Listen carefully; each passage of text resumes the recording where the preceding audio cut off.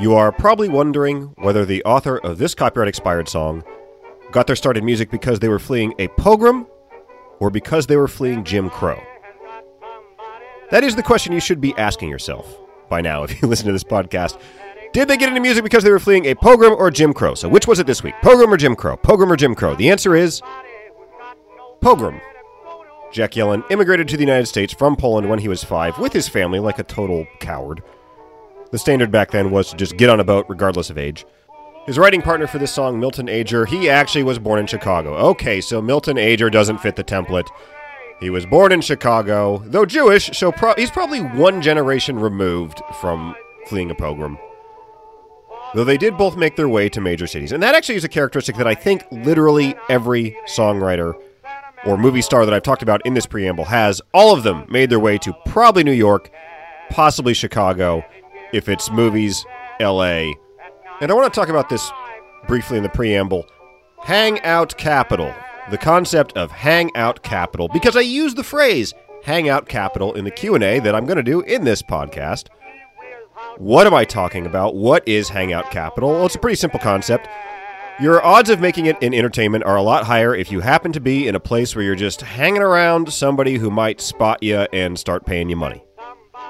This is a phenomenon that's very palpable in these preambles about these various musicians. None of them started getting paid when they were living in Pumpkin Hump, Alabama. They all had to make their way to New York. Or Chicago, which was as big as New York back then, population-wise. They all have a story where they kind of got in the area and then they got spotted and eventually started getting paid. And that is still true today. That is basically the pattern. And what it does is it gives an enormous advantage to anyone who can move to New York, move to LA, and just kind of be around for a long time. Especially in your 20s, because these environments tend to be very, young person dominant. I made the mistake of moving to New York when I was 31. And people would go, hey, come to our show. It starts at 12:30 in outer Brooklyn. I'm like, fuck no. I gotta get up at 7 tomorrow. There would be shows where they're like, hey, show up at 5:30, put your name on the list. I'm like, I'm still at work at 5:30. The earliest I can get to Queens is 6:30. But that's just kind of how it's done, generally. You go to one of these big cities and you are just kind of around, hoping to get spotted. And by the way, people always conclude, oh, therefore I should move to either, these days, New York or LA as soon as possible. I always say, no, hold up. Don't do that immediately. Because the problem in both of those towns is that every fucking class clown in America, every drama kid, theater geek, anyone with any showbiz aspirations whatsoever. In LA, it's often people who are actors who will then be like, oh, I'll also do comedy to make myself more well-rounded. Ugh. They all move to New York and LA, and therefore the ratio of comedians to spots is way out of whack. Supply badly outstrips demand. And the bottom line is, it becomes really hard to get stage time, to practice. Whether you're doing stand-up, sketch, or improv, it's just really, really hard to get stage time, and you inevitably encounter situations, because there's such an excess of supply, where it's a little exploitative. You get club owners, bookers, theater owners asking you for stuff that, if there weren't a million comics clawing each other's eyes out for spots, they might not have the balls to ask. They'd be like, hey, you want stage time? Come work the door at my club for a year. Hey, you want to be in an improv troupe? Drop $4,000 on classes before, and then after that we will consider you for maybe an improv troupe. And what's that worth anyway? Hey, you want to do 3 minutes at my club? Fantastic. Bring 40 friends to a 7 p.m. show where they all have to buy 2 drinks minimum, and P.S. the show will be dreadful because it's basically an open mic. These are the situations you commonly fall into in New York and L.A., and the bottom line is, it makes it very hard to get good because you can't get any practice. I would recommend this. Start in a medium-sized city for at least a year or 2. I mean, honestly, I would say maybe 3 or 4 years would be better. It kind of depends on how old you are when you start. But start in a medium-sized city for a little while. Because what you need is a city where it's big enough that there is a scene. It cannot be East Sister Fist, Iowa. It has to be a city large enough to have a professional sports team parentheses, that is not Jacksonville. That city will be big enough to have a scene, but it also won't have the glut of wannabes that New York and LA have, and that'll make it possible to get the practice you need to actually learn how to do the thing. Because I do feel that that should be a prerequisite for making it in comedy. It is definitely not, but it should be that you have to actually kind of know how to do the thing and have some aptitude. That would be nice. And the good news is that because today everything is so digital, we are so instantly interconnected. I mean, I write for a show that films in LA, but I live in Washington, D.C. My wife works with a team that's located in Germany and Pakistan and stuff. Things are so digital that it should be possible to now find people who are sort of making a name for themselves in these medium-sized towns. That's the good news. The bad news is, in my opinion, the entertainment industry is a bit slow to figure this out. Unfortunately, in my opinion, there is still too much favoring of people who can just kind of be around and who can just kind of hang out. Be an intern for a long time, or one of those jobs that is, intern adjacent. That is still common, and I have to say, in my opinion, that is not a good way to do things because you are privileging people who just are able to do that. I mean, we are getting to the question of why aren't there more fill-in-the-blank group in comedy? A big part of the answer is because being able to move to New York or LA, or already being there, just, growing up there, being able to be there and hang out and make peanuts for a decade while you're waiting for something to break, that still really matters. So bottom line, money and contacts matter, and money and contacts still correlate with other traits. All these singers and songwriters from 100 years ago, they had to go where the industry is, and that is still true today, though I would hope it will soon become less true. Hello, I'm Jeff Maurer, a man who hopped a hay cart north from Southern Virginia many years ago, and who now hosts this, the I Might Be Wrong podcast. It is a special 2-for-1 podcast today because I wrote a shortish article called Everything/Nothing is Illegal in International Relations. And then I also did a mailbag column, which was kind of fun. So, hey, it's a beautiful day for a podcast. Let's play two. The first one is called Everything/Nothing is Illegal. Illegal is in scare quotes in international relations. I wanted to write this one because this is a tick you see all the time. You see it all the time. And there are mostly two groups whom I frequently see referring to something in international relations and saying, that's illegal. It's usually social justice types. That would be group number one. And then group number two would be authoritarian dictators. Your Putins, your Maduros, Fidel Castro back in the day. It was always, this is illegal. This thing is illegal.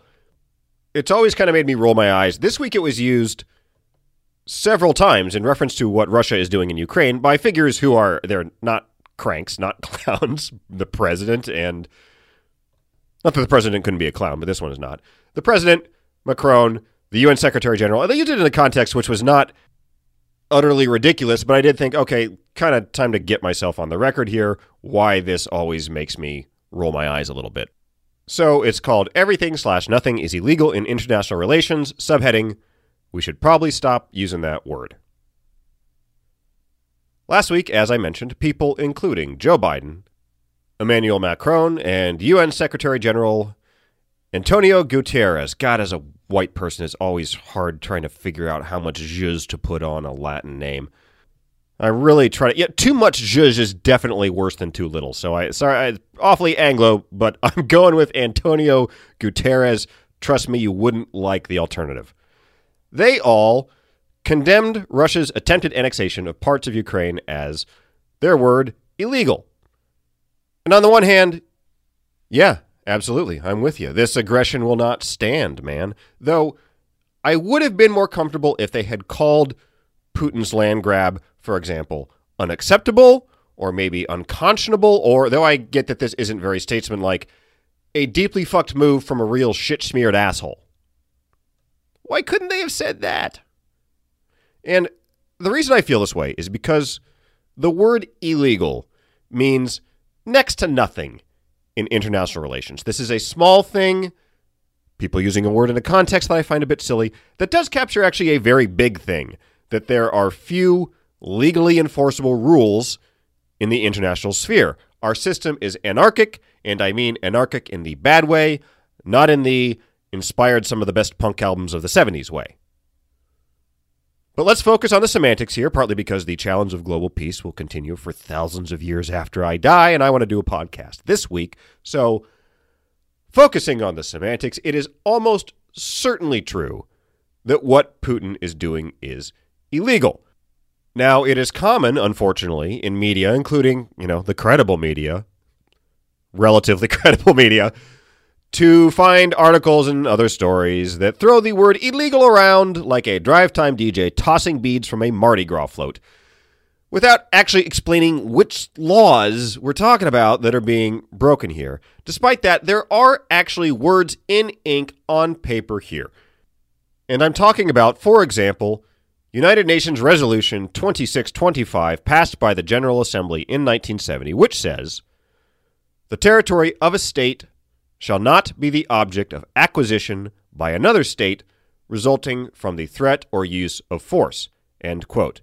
A bit more broadly, Article 2, Section 4 of the UN Charter reads, "All members shall refrain in their international relations from the threat or use of force against the territorial integrity or political independence of any state, or in any other manner inconsistent with the purposes of the United Nations." End quote. Now, I feel that any reasonable person would conclude that Russia is violating those laws. But, as it happens, UN law is a lot like the Bible, which is to say it is vague, nobody alive actually knows what it says, and only complete nut jobs take it literally. Consider, the sentence that comes immediately before the sentence that I just read from Resolution 2625 reads, "The territory of a state shall not be the object of military occupation resulting from the use of force in contravention of the provisions of the Charter." End quote. So, did we not occupy Iraq for a while? Remember that? We did. That happened. There was a Green Day song about it. I remember. Now, we could debate the legality of the Iraqi occupation. Please, let's not do that. I'm begging you. I do not want to do that. But we could debate it due to the wording that says, quote, "in contravention of the provisions of the Charter," end quote. Which raises the question, what provisions are they talking about? The big one in this context is Chapter 6 of the UN Charter, which governs the use of force. The money shot clause there, those are my words, not Eleanor Roosevelt's. Money shot clause is Article 39, which reads, "The Security Council shall determine the existence of any threat to the peace, breach of the peace, or act of aggression, and shall make recommendations or decide what measures shall be taken." End quote. So that is to say, countries are supposed to resolve disputes peacefully unless the Security Council authorizes force. That is where the real power in the United Nations lies. The Security Council. They determine what counts as aggression, what is self-defense, what is barbarous villainy, and what is good-natured hijinks. So when Resolution 2625 says, quote, "in contravention of the provisions of the Charter," it means without the Security Council's permission. And of course, any motion can be vetoed by one of the Security Council's 5 permanent members, which are the United States, the UK, Russia, China, and France? Is that? Hang on here. Yeah, that's right. France. Holy shit. Must be some holdover from the Napoleonic days or something. Anyway, those 5 countries can veto anything before the Security Council. They make the big decisions about what functionally is legal and illegal when it comes to war and peace. And, obviously, having Vladimir Putin be the arbiter of just and unjust war is like having Harvey Weinstein be your workplace conduct compliance officer. And therefore, the UN Security Council is basically irrelevant to the war in Ukraine. As a practical matter, UN resolutions are ignored on a regular basis, and every country is in violation of international law all the goddamn time. So, to return to the Bible comparison, basically everything is forbidden, so much so that people don't really follow it or take it seriously. Ooh, dropping some hard truths. If we all took the Bible literally, we wouldn't wear polycotton blends, because that's in there. Did you know that? Leviticus 19:19. Basically, nobody takes the Bible literally. Anyway, war and peace is not the only area where international law is basically a red herring. The Universal Declaration of Human Rights, another UN joint, is so hilariously unenforceable that to call it a list of nifty ideas probably gives it a bit too much gravitas. Even better defined areas like the Geneva Conventions, there's a little there with the Geneva Conventions. It has fuzzy borders and thin precedents. Good luck getting Putin to comply with the Geneva Conventions. As a general rule in international law, the more narrow the scope, the better defined the law. There are occasionally relevant regimes on things like, for example, whaling or prosecuting once-in-a-decade criminals. Your Charles Taylors, your Slobodan Milosevic. There are some laws that sort of work in those areas. International law is basically a niche product, like tentacle porn or a cat-shaped teapot. And therefore, to say that's illegal in response to some international incident it's a somewhat silly statement. Everything is illegal, and therefore nothing is illegal. Of course, people call stuff illegal all the time. It has been shrieked in response to actions far less egregious than the invasion of Ukraine. People use it a lot like they use the word literally, which is to say it's an emphasizer. It's something you toss in there to show that you mean business, even if it doesn't quite make sense in context. So to wrap up, Putin's bullshit annexation, it is, I would say, shitty, laughable, unethical. I would say it is bad. That's a good word. It's bad. And I get why some people are underwhelmed by those words. I understand the impulse to reach for something stronger. And it is clear that Putin is violating the letter of the law. Unfortunately, the arbiter of whether or not that's true is Vladimir Putin himself. That is the law, too. International law is a work in progress, which is another way of saying that, for the most part, it is a vague, unusable mess. Instead of calling things illegal, in the future, we should probably call them very bad in my opinion, and then leave it at that. And now before we do the mailbag, here's a quick word from a sponsor, unless you're listening to this straight from my Substack, because apparently they're not dropping the ads into the middle of the thing if you listen to it on the Substack, so that's an argument for going to my Substack. I might be wrong.substack.com. You will not have to hear ads like this. And whether you just heard a commercial or a brief blank space, it doesn't matter, because now we're going to do the mailbag. This was my first mailbag column, and I got to say, I kind of liked it. Will probably not be the last mailbag column. I enjoyed this. I'm sorry I couldn't answer all your questions, though I assure you that I selected the questions according to a totally unfair and arbitrary process that would make you very angry if you had witnessed it. First question comes from, well, you know what? Who gives a fuck who it comes from? It comes from somebody who reads this blog. And I don't have their actual name anyway. I have their Substack handle. I would imagine that Muff Crusher 69 is not this person's Christian name. But anyway, this anonymous prole asks, why do I insult my readers like that? I like my readers. The person asks, let's say you are given a straight-to-series order for a show that would entertain America while also trying to wake up America to the current state of things in our politics and culture. Describe that show. Oh my God, I know exactly what that show would be because I already developed a pitch for this show. The show is called Two Complete Morons. It is loosely based on the YouTube show Breaking Points with Crystal and Cigar. Crystal and Cigar are not the only morons I would parody, but they are an outstanding starting point. So it's political comedy, news-based comedy, for better or worse, probably worse. That's what I do. And format-wise, it would be kind of Colbert Report-ish. The idea is it would feature two actors, one playing a right-wing moron, one playing a left-wing moron. It would be similar to the Colbert Report in that it's that the person is always in character thing. These two actors, they are always doing a bit. The format would parody YouTube news shows, which is how a lot of people get their news these days. YouTube news shows. So it's two idiots at a desk, basically.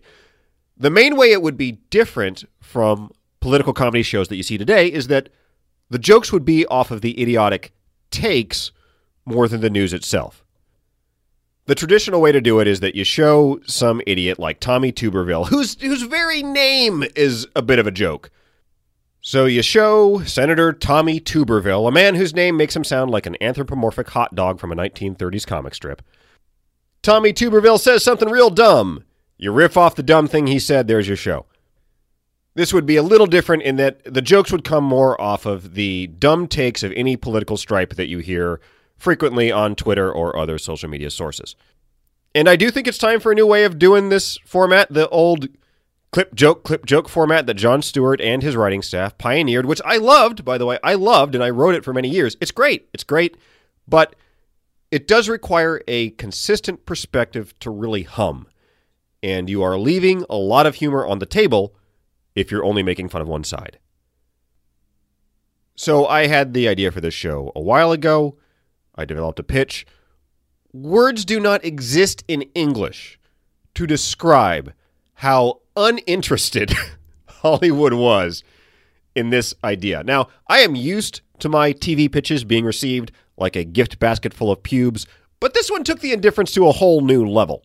I had exactly one meeting about this show, and the executive's perspective was, how can you parody both sides when one side is completely right? So, I would not expect to see that show on television anytime soon. Next question. Do you think that you have more in common ideologically with the woke left or a good faith conservative?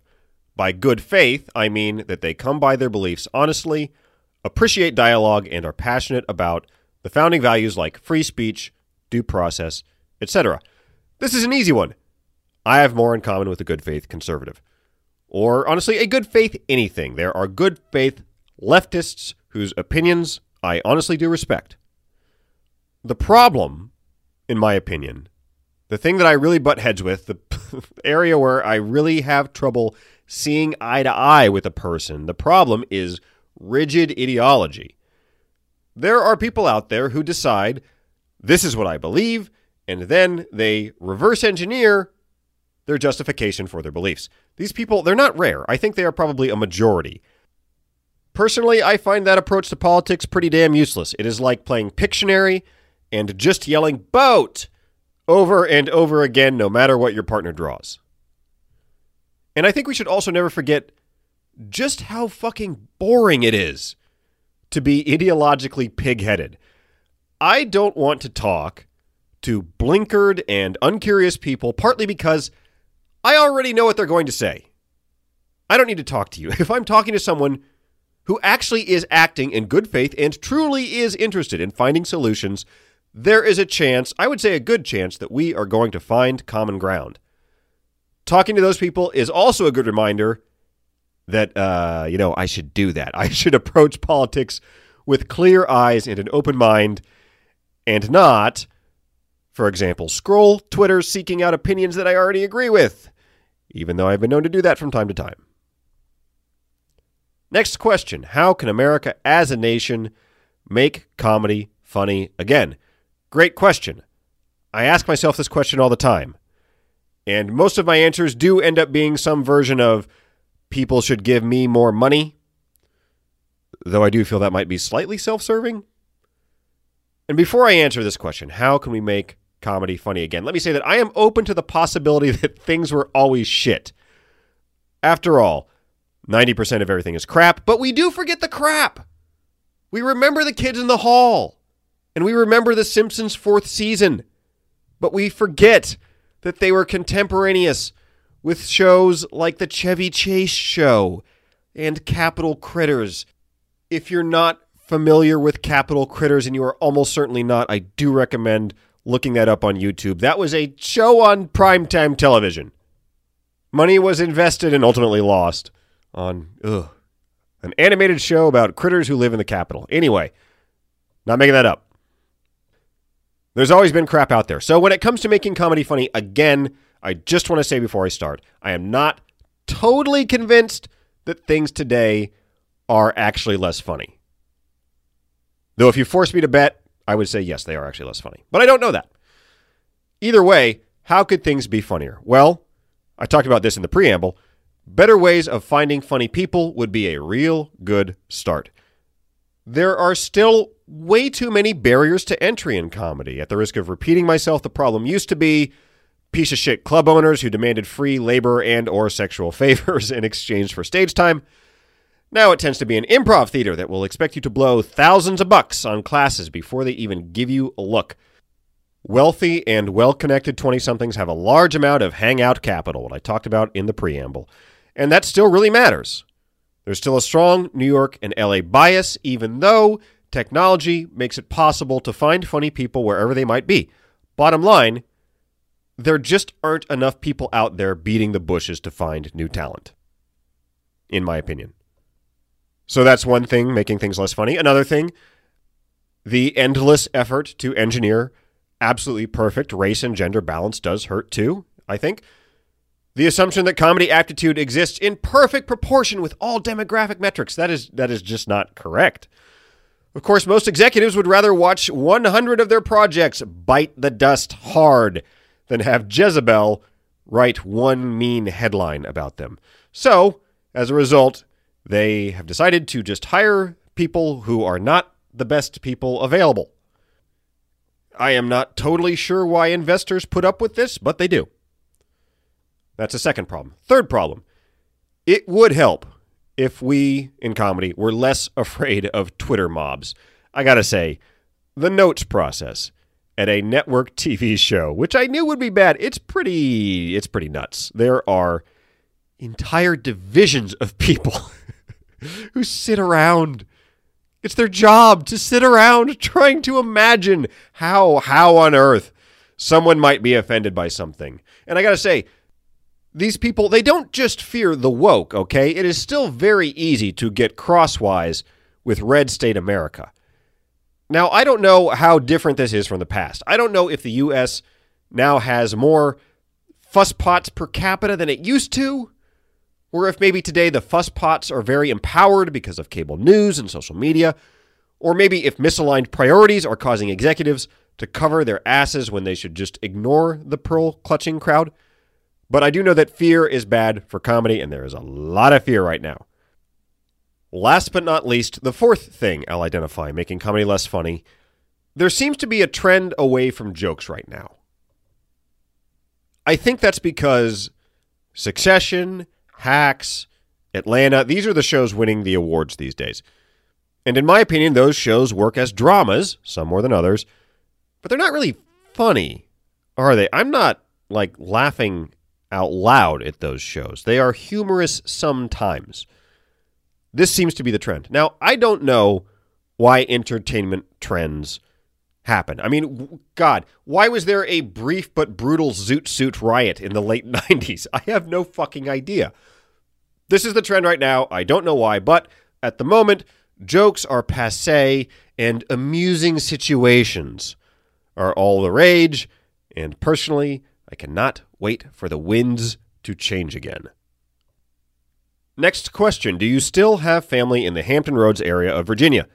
If so, what is the best place to go after Thanksgiving dinner? Would it be Headlights, JB's, or Purple Rain? Asking for a friend.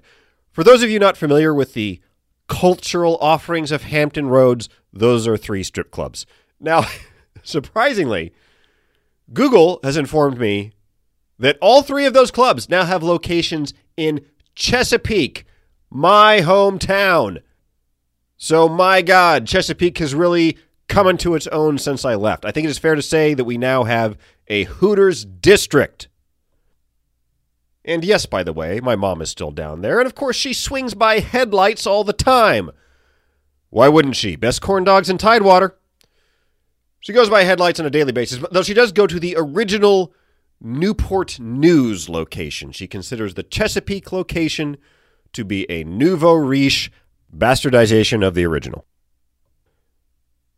Next question. Why doesn't FEMA have a non-militarized army? Shouldn't we have a professional force wearing snappy uniforms, administering to the needs of disaster survivors?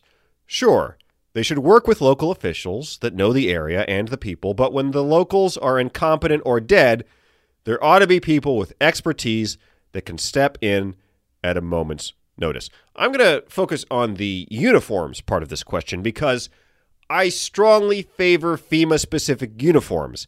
And that is because back in my early days at EPA, which also happened to be the immediate aftermath of Hurricane Katrina, EPA officials kept getting mistaken for FEMA officials.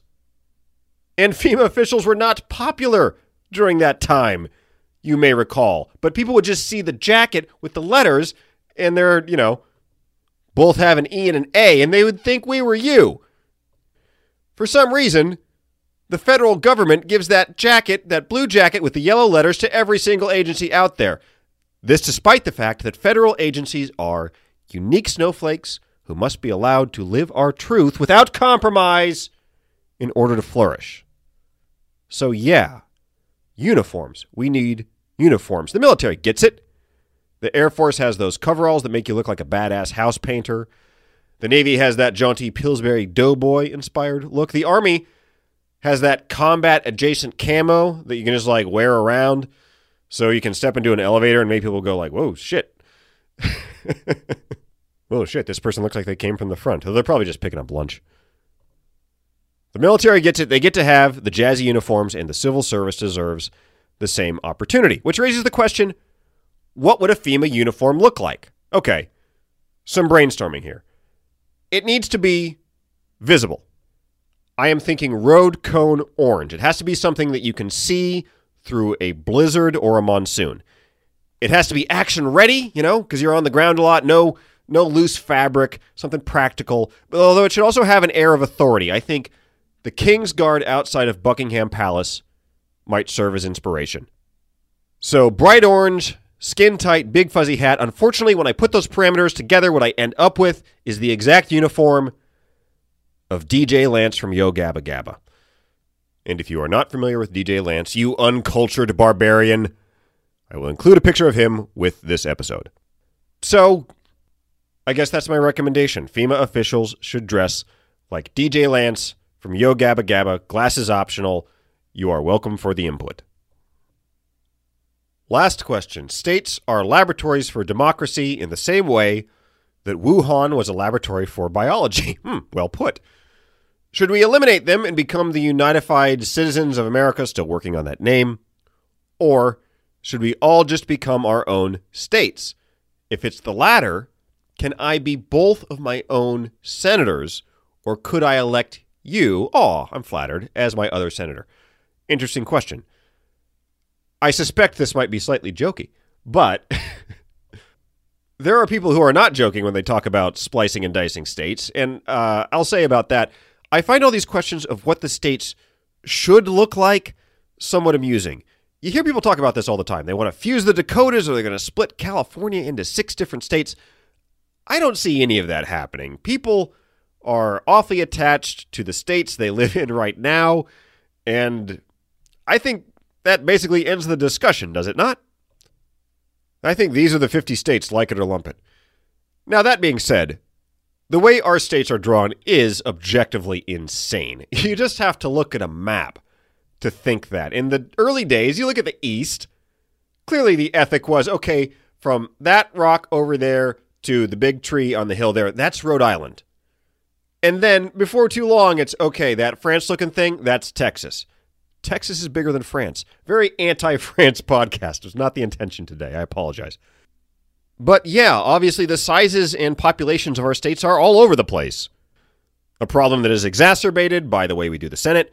A rational redrawing of our states would obviously involve similarly sized states, I would say by population, clustered according to geography and cultural ties, but that is the type of hyper-rational reimagining that only exists in wet dreams of technocrats and never, ever, ever in real life. So, I think we are stuck with the states that we have. Regarding the question of which senator you should vote for and whether you should vote for yourself, I would encourage you to please vote for whichever senator will result in me being allowed to vote for a senator. Because I live in Washington, D.C., the non-state whose characteristics, if we were a state, would be no less stupid than any other state. And I don't get to vote for anybody. And that is the mailbag, and that is the episode. I hope you enjoyed it. I like that mailbag thing. That's going to come back. As always, please go to my Substack, imightbewrong.substack.com, and subscribe. It remains completely free, and I guess if you get the podcast that way and not through like Spotify or whatever, I think you're missing that middle ad. So there you go. Not to suggest that my sponsors aren't offering terrific products and that the ad should be seen as more of an opportunity than an imposition, but I think that middle ad gets clipped out. And please rate me on Apple Podcasts. Please share the articles and episodes with your friends. I will be back next week with another one of these things. Until then, thank you very much for listening, and bye for now.